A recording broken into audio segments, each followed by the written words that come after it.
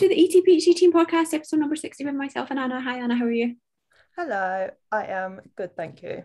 Feeling quite autumnal here. How are you? Good, thank you. I'm feeling quite summer-like here. I know we're very, very opposite in how dressed, and apparently I just blend in with the background now. You do. You're very much a mood. You are very just beige.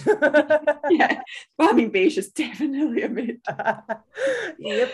Oh, you are. Whereas I look completely starkers on this video call because I have a bikini on. So I did think I was in for a treat, but never mind. And the fact when you started the call, you're like, oh no. Charge a lot of people money for this. Only if they're not shutting down OnlyFans, but that's for another day. Yeah, I think we're going to crack on with the questions today. Not at all because we're a little bit anxious with things to do before the weekend of IFS and etc. at all. No. Not at all. And we've actually got tons and tons of questions, so I think we should just get started. There was one about IFS, so I'm actually going to start with that one to make sure that we get it in. Okay. How to deal with meeting up with people you haven't seen for a long time and being conscious that you don't look as slim as the last time you saw them. I realise that if they like me as a person, then my size doesn't matter. But as this is a fitness event, I feel the pressure to look a certain way. The last time most of these people saw me was 2019 IFS, and I was in such a good shape. Sorry. Mm. I'm not going to belittle you and say no one cares, but actually this event, probably pretty much no one cares. I was going to say, the people going, I don't think anybody's going to give a shit. Yeah. What's different about this type of event is that it's really not aesthetic focused at all. It's fitness and fun focused. And actually, nobody is there to judge at all, right? But if anyone was to judge anyone, it would be probably the other way, like as if that person is maybe not being able to be as sociable because they are prioritizing other things over socializing and being present. But I don't think it's a judgy type of atmosphere at all. So specifically for IFS, I think everyone is just dead chill and excited to hang out with real people again.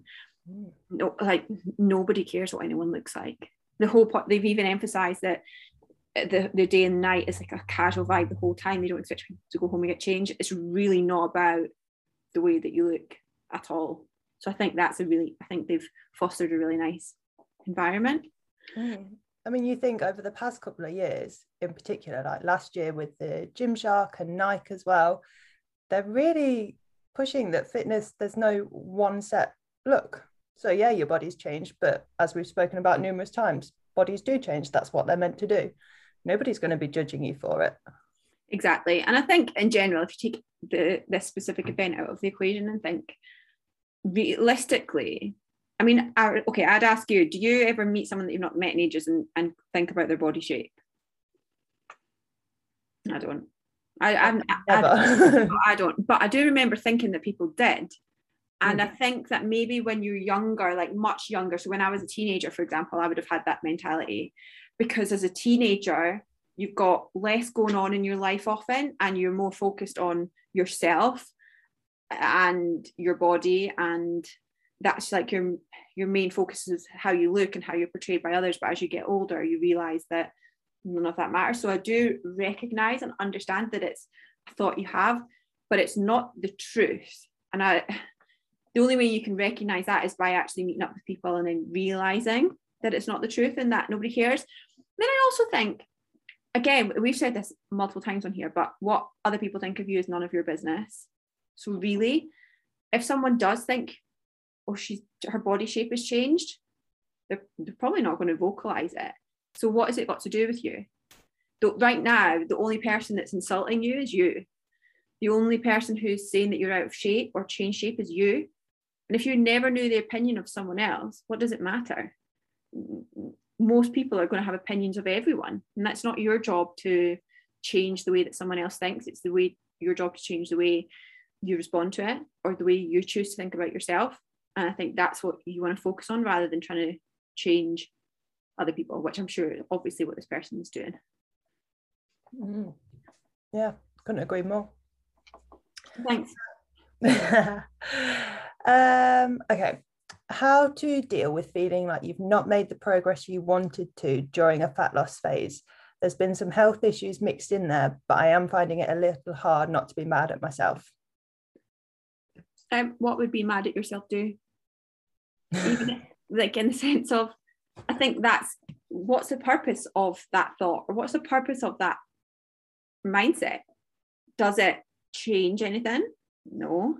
Do you wake up one day leaner? No. Does it actually make it harder for you to make more progress because you're being hard on yourself? And we know that that's actually contributes to less successful dieting. Yes. So it's not serving you anything. If anything, that mindset is actually of detriment to you. So again, you kind of have to hold yourself accountable and say, well, I'm choosing to feel this way, but this thought is not helpful. It's not valid. And so I'm going to replace it, or I'm going to reframe it and remind myself that I've had a lot of health issues. I've done my best. I've been managing a lot of these other things in my life. My body has allowed me to overcome these health issues or move through these health issues, which is incredible of your body, and practice gratitude for your body. Yeah, that's what I would say.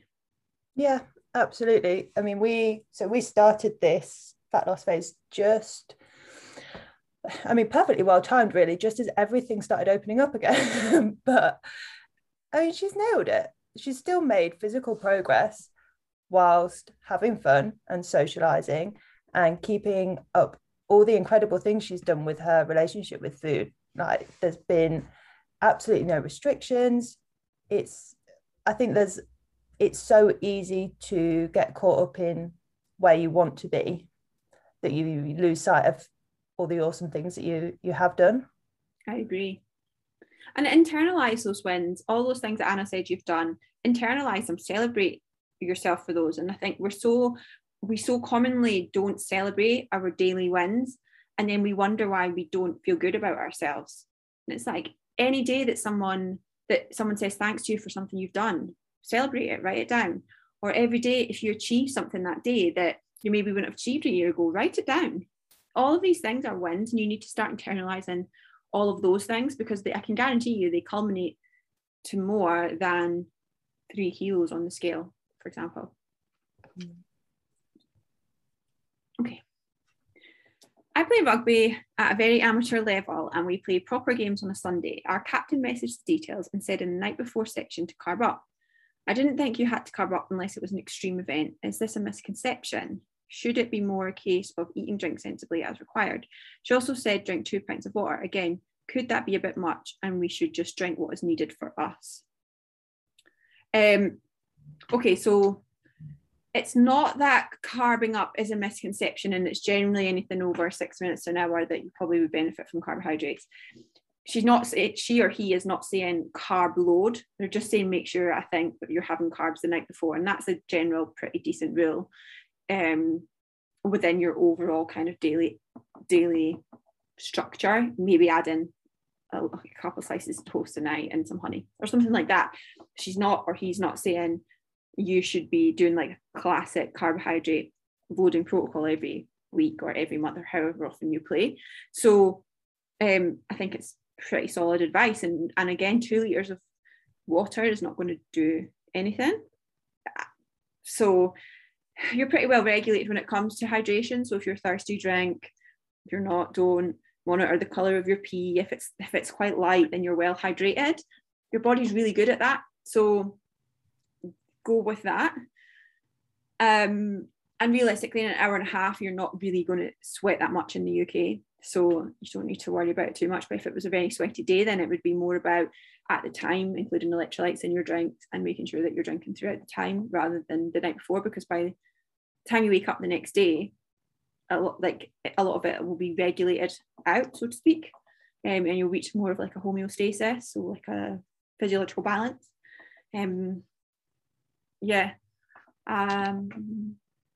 Normally when we say carb loading, we say more than an event lasting about 90 minutes.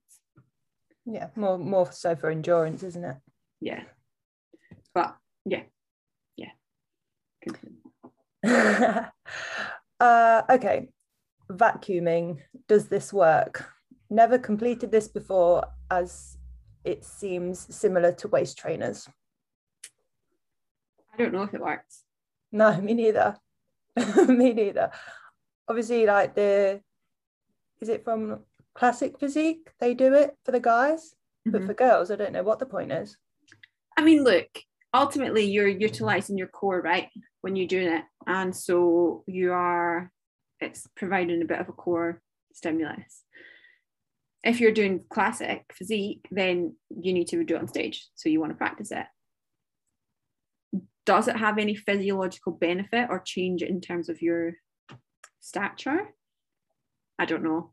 I don't know. I don't know if there's any evidence on that whatsoever. And I think that's one of those things that, you know, in bodybuilding, there are certain things that people do, and you think, is it doing any harm?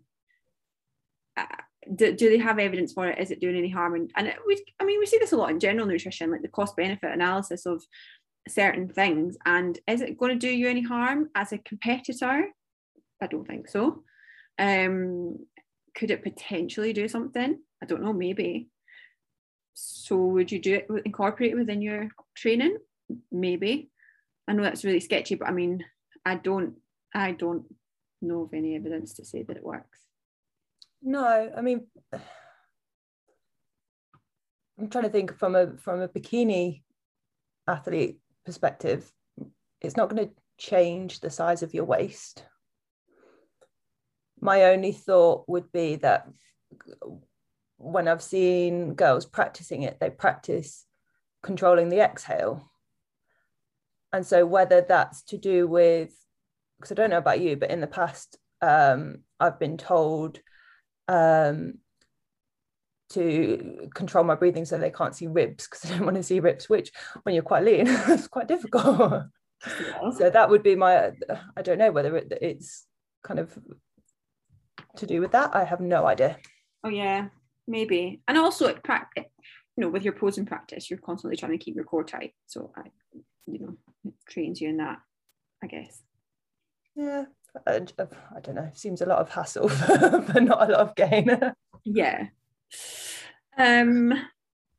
Okay. I find that anytime I even try to reduce my intake a little bit to lose a bit of fat, I feel triggered, and it makes me feel really restricted and disordered, even if I'm not. How can I be able to lose fat without feeling disordered? It feels any level of controlling my food is triggering.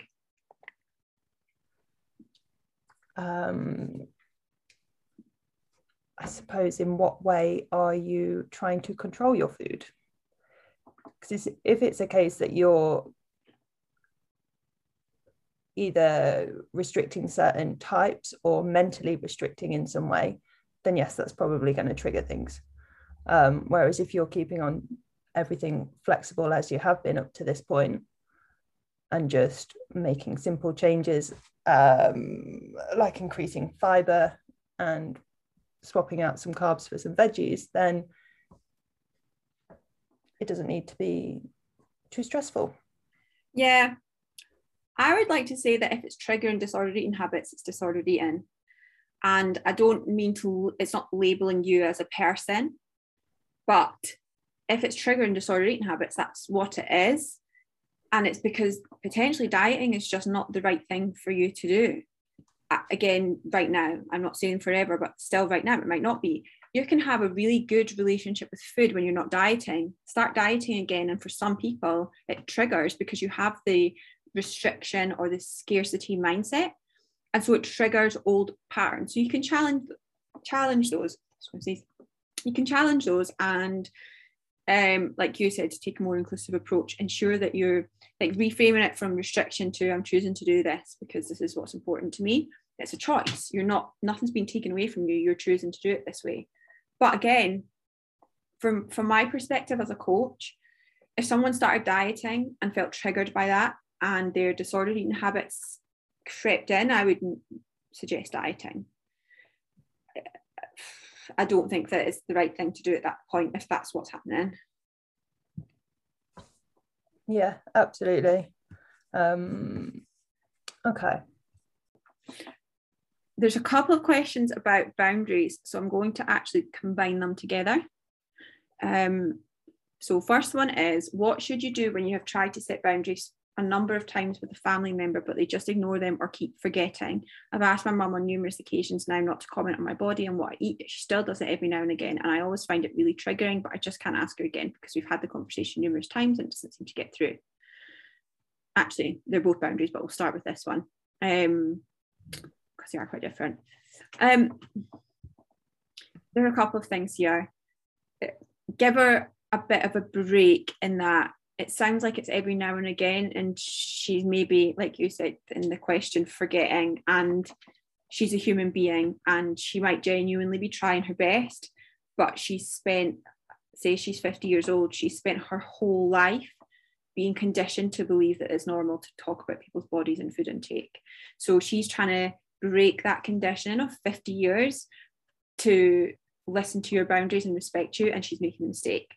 That's how I would choose to see it, from a compassionate stance. She's doing the best that she can. And so broaching it again, you could just say, I know that you're doing your very best. Can we just have maybe we could have a signal that's like, when you do say it, I just put my hand up and be like, no, mom, or something. That I realize I just said that to you, Anna. But something kind that doesn't require you to say anything, but just as like a kind of stopgap. And she goes, oh yeah, I've done it. And then the conversation switches to something else. That's one option. The other option is, if it continues for longer, or you feel that it's more than just that, then you need to have an outcome of not sticking to that boundary. This is something that I think isn't spoken about enough. You can set a boundary, but you need to say, if you're not going to stick to my boundary, then I'm going to do something different.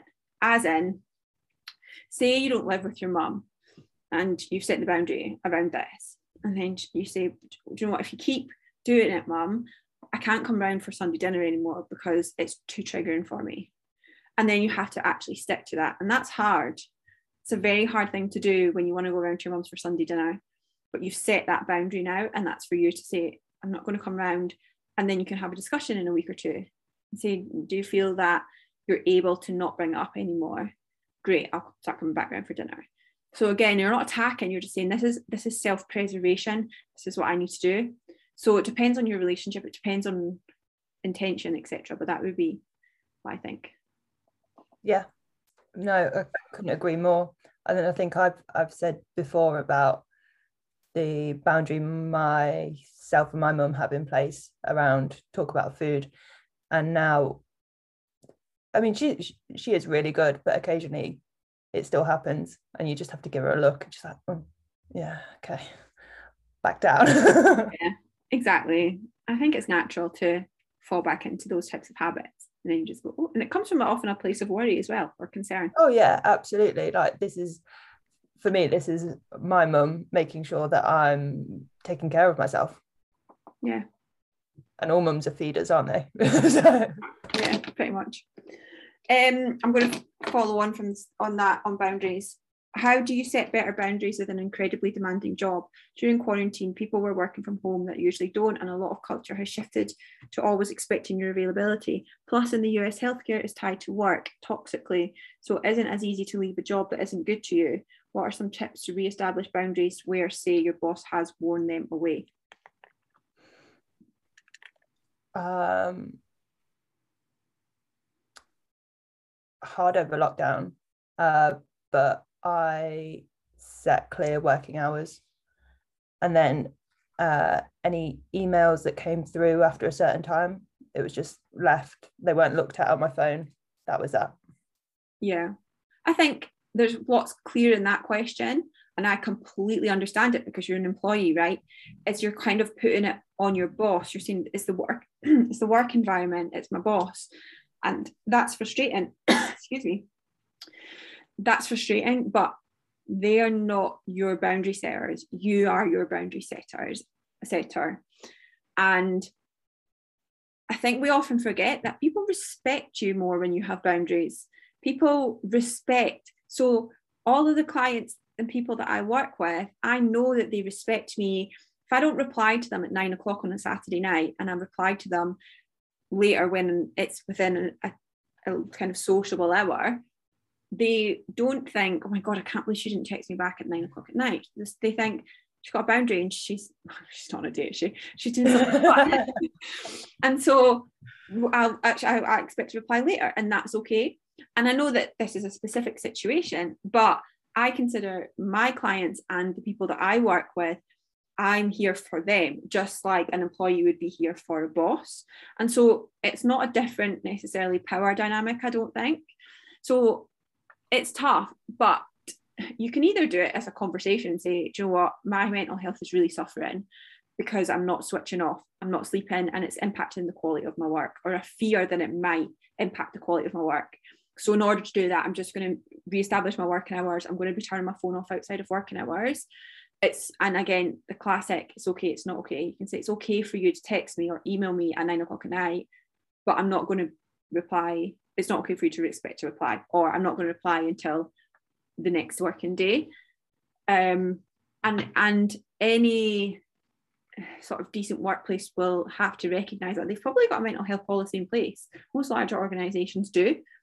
So maybe even refer to that and say, you know, like, this is what I need for mental health support. And you have to take the control back for yourself, and also look at your contract and see what's actually expected of you. It's always a good reference point. I know so many people that, because I think quite a few places, I mean, I've got a lot of friends that are still working from home now. Their offices, I don't know, they might go in like once a week, once a fortnight for meetings, but they're like, yeah, no, I need to kind of be firmer with myself, because when I worked in the office, I was there from like 8:30 till 5, say, and they're like, but now I don't turn off till 7, and I start a bit earlier because I'm at home and I can get started. I don't have to drive. I'm like, yeah, so do it. Be firm. Yeah, exactly that. And I think as well, you feel what helps ease the guilt is how efficient you are within your working hours. So I know if I've given my clients 100%, I don't feel bad if I don't text them back at a certain time. Whereas if I've slacked on that, then I will feel guilty because I know that's me slacking, and then that's contributing to me slacking, and that's not okay. Same with like working hours. If you've fannied around from 3 o'clock till 5 o'clock, waiting for it to be 5 o'clock, and then you're working till 7 o'clock, and then you're complaining that you've pushed your boundaries. What if you were just really efficient between 3 and 5? Would it feel a lot easier for you to switch off? And by the way, I don't know who wrote this question. I am sure you are very efficient at work, but I mean, in the more generalized sense, again, I see this a lot with self-employed people, just that lack of efficiency. So you feel bad switching off, and then you feel like your boundaries are pushed, and then it's just this constant cycle. So it's something else to look at. Okay, this one is, keen to hear your thoughts. I know we don't have good or bad foods, but low calorie foods such as syrups, ice creams, are they okay?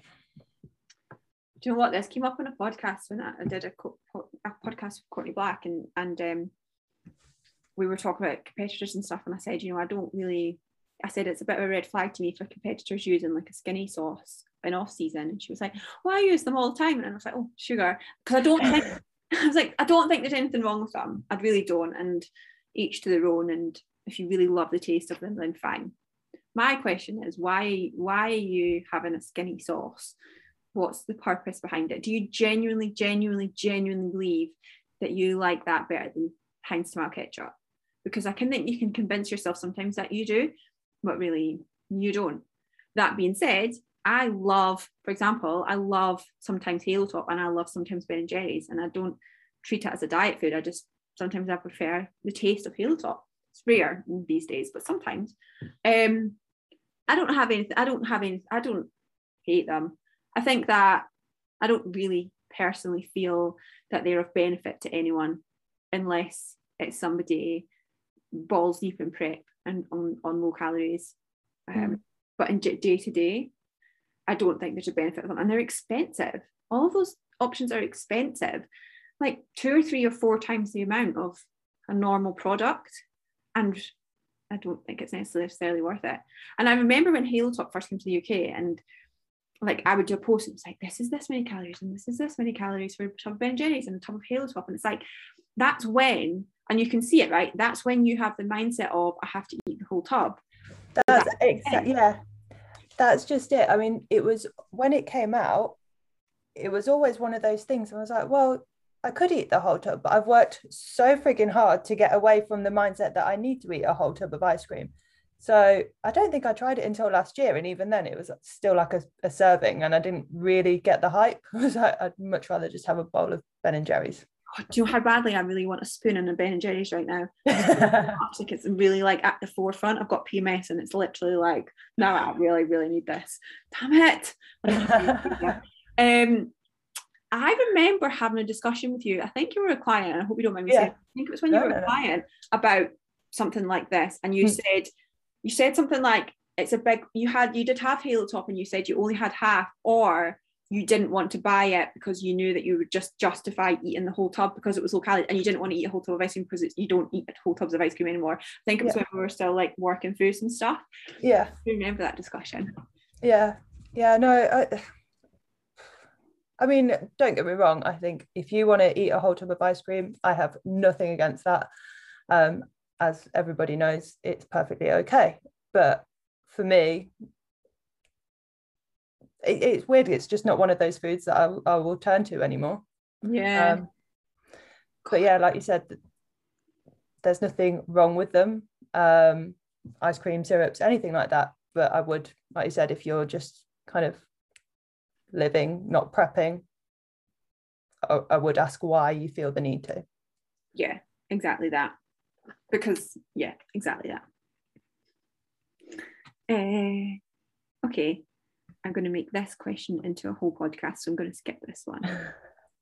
Okay, to the person who asked this to Lynn, you never have to apologise for long-winded questions. Don't you worry about that. Okay, my mum has said that she wants to get surgery in order to be able to wear a bikini and get a boyfriend because she's competing with younger women. She's 60 and only about a size 12.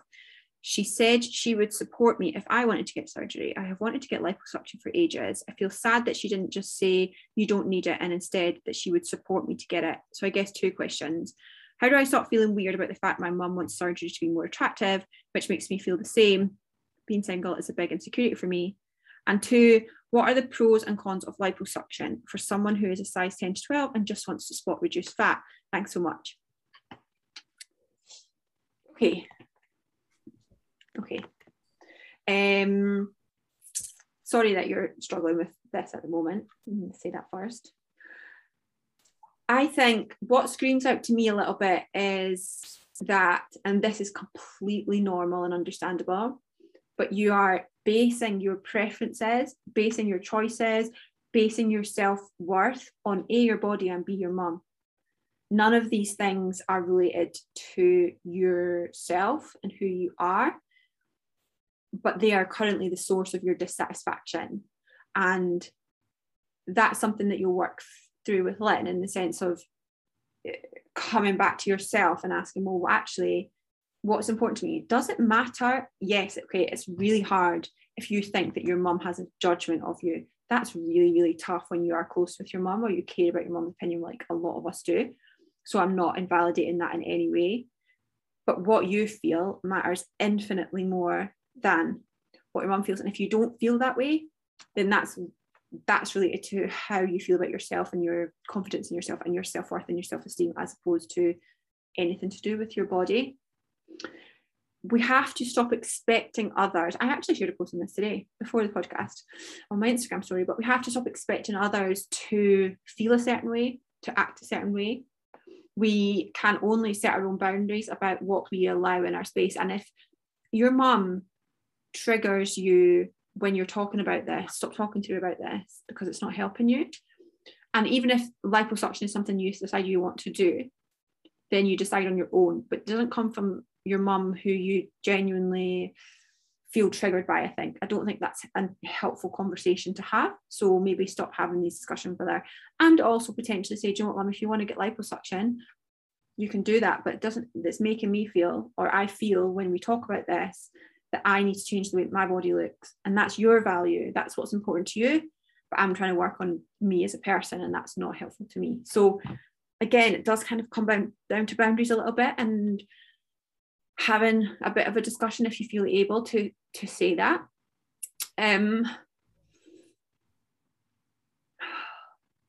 Sometimes we're looking for reassurance and certain people just don't know how to provide that reassurance. And I don't think that in this situation your mum has provided the reassurance you're looking for. But again, this is where we need to get better at self-soothing, at self-compassion, because we have to be able to provide that for ourselves. And this kind of ties into you being insecure about being single, because I'm single and I view it very much as a choice, because I'm not reliant on anyone else to give me compassion or reassurance.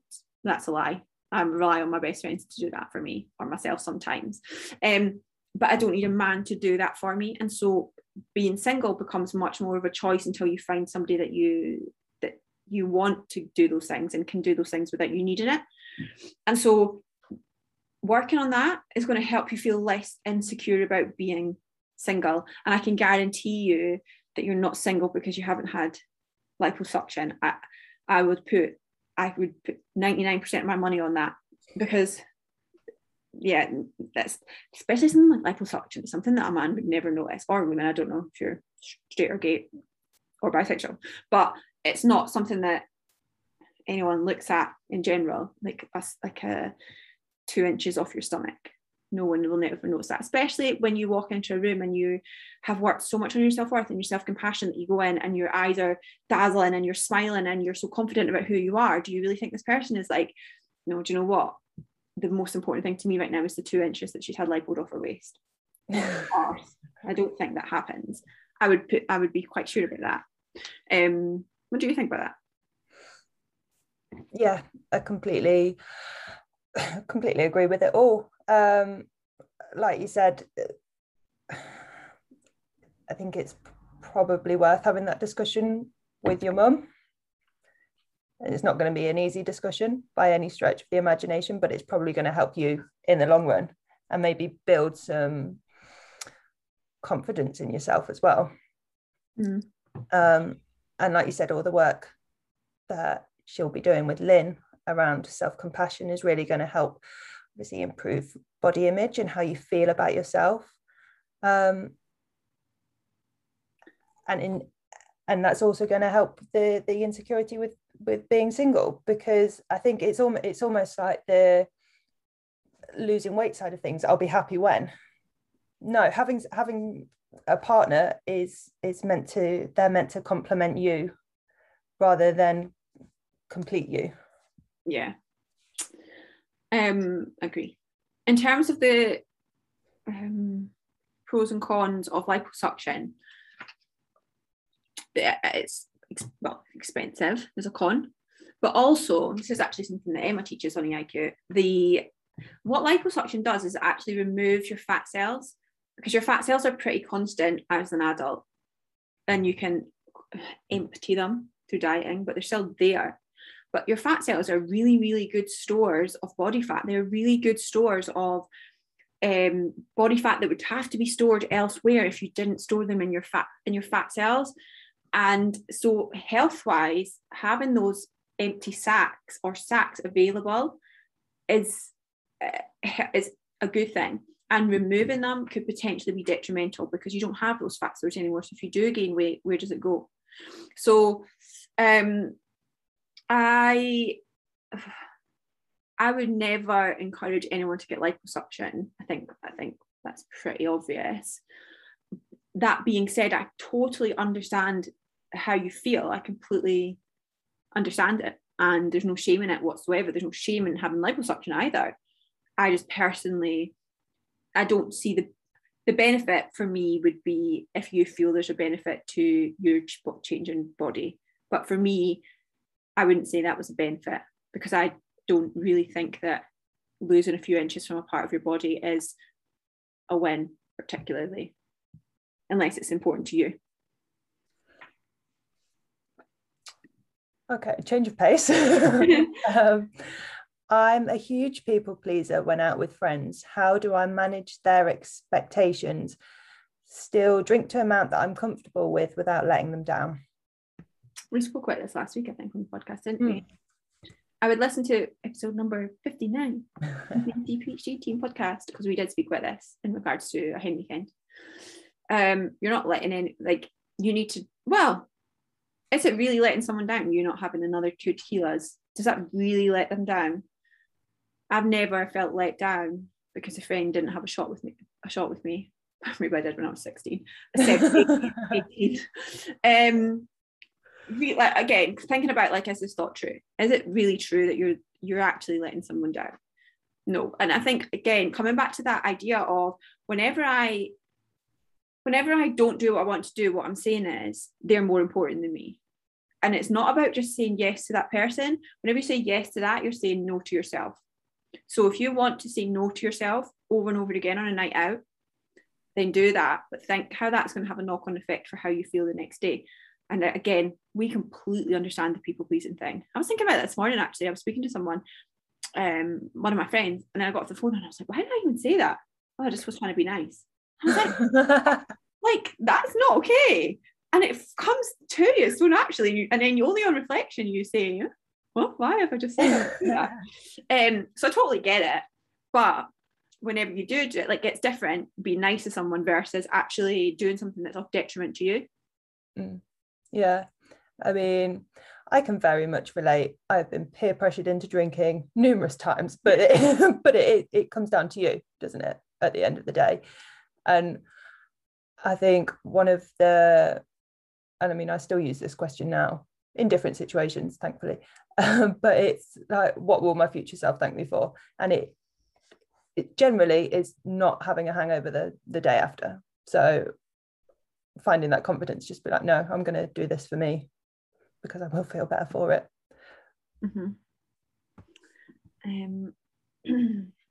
I actually saw a post on people pleasing on Instagram today by somebody. I will put it in the Facebook group, actually, when I find it, because I can't remember off the top of my head. Okay.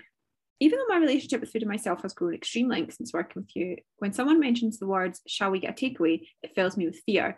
I want to tackle this feeling and overcome it so I can enjoy these moments when me and the girls decide to get a takeaway instead of just dreading it. Do you have any advice?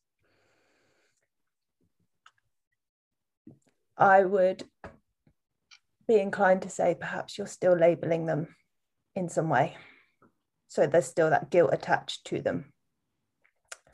And when you start seeing them as just another type of food, then you won't be afraid to have a great night with your friends and enjoy them.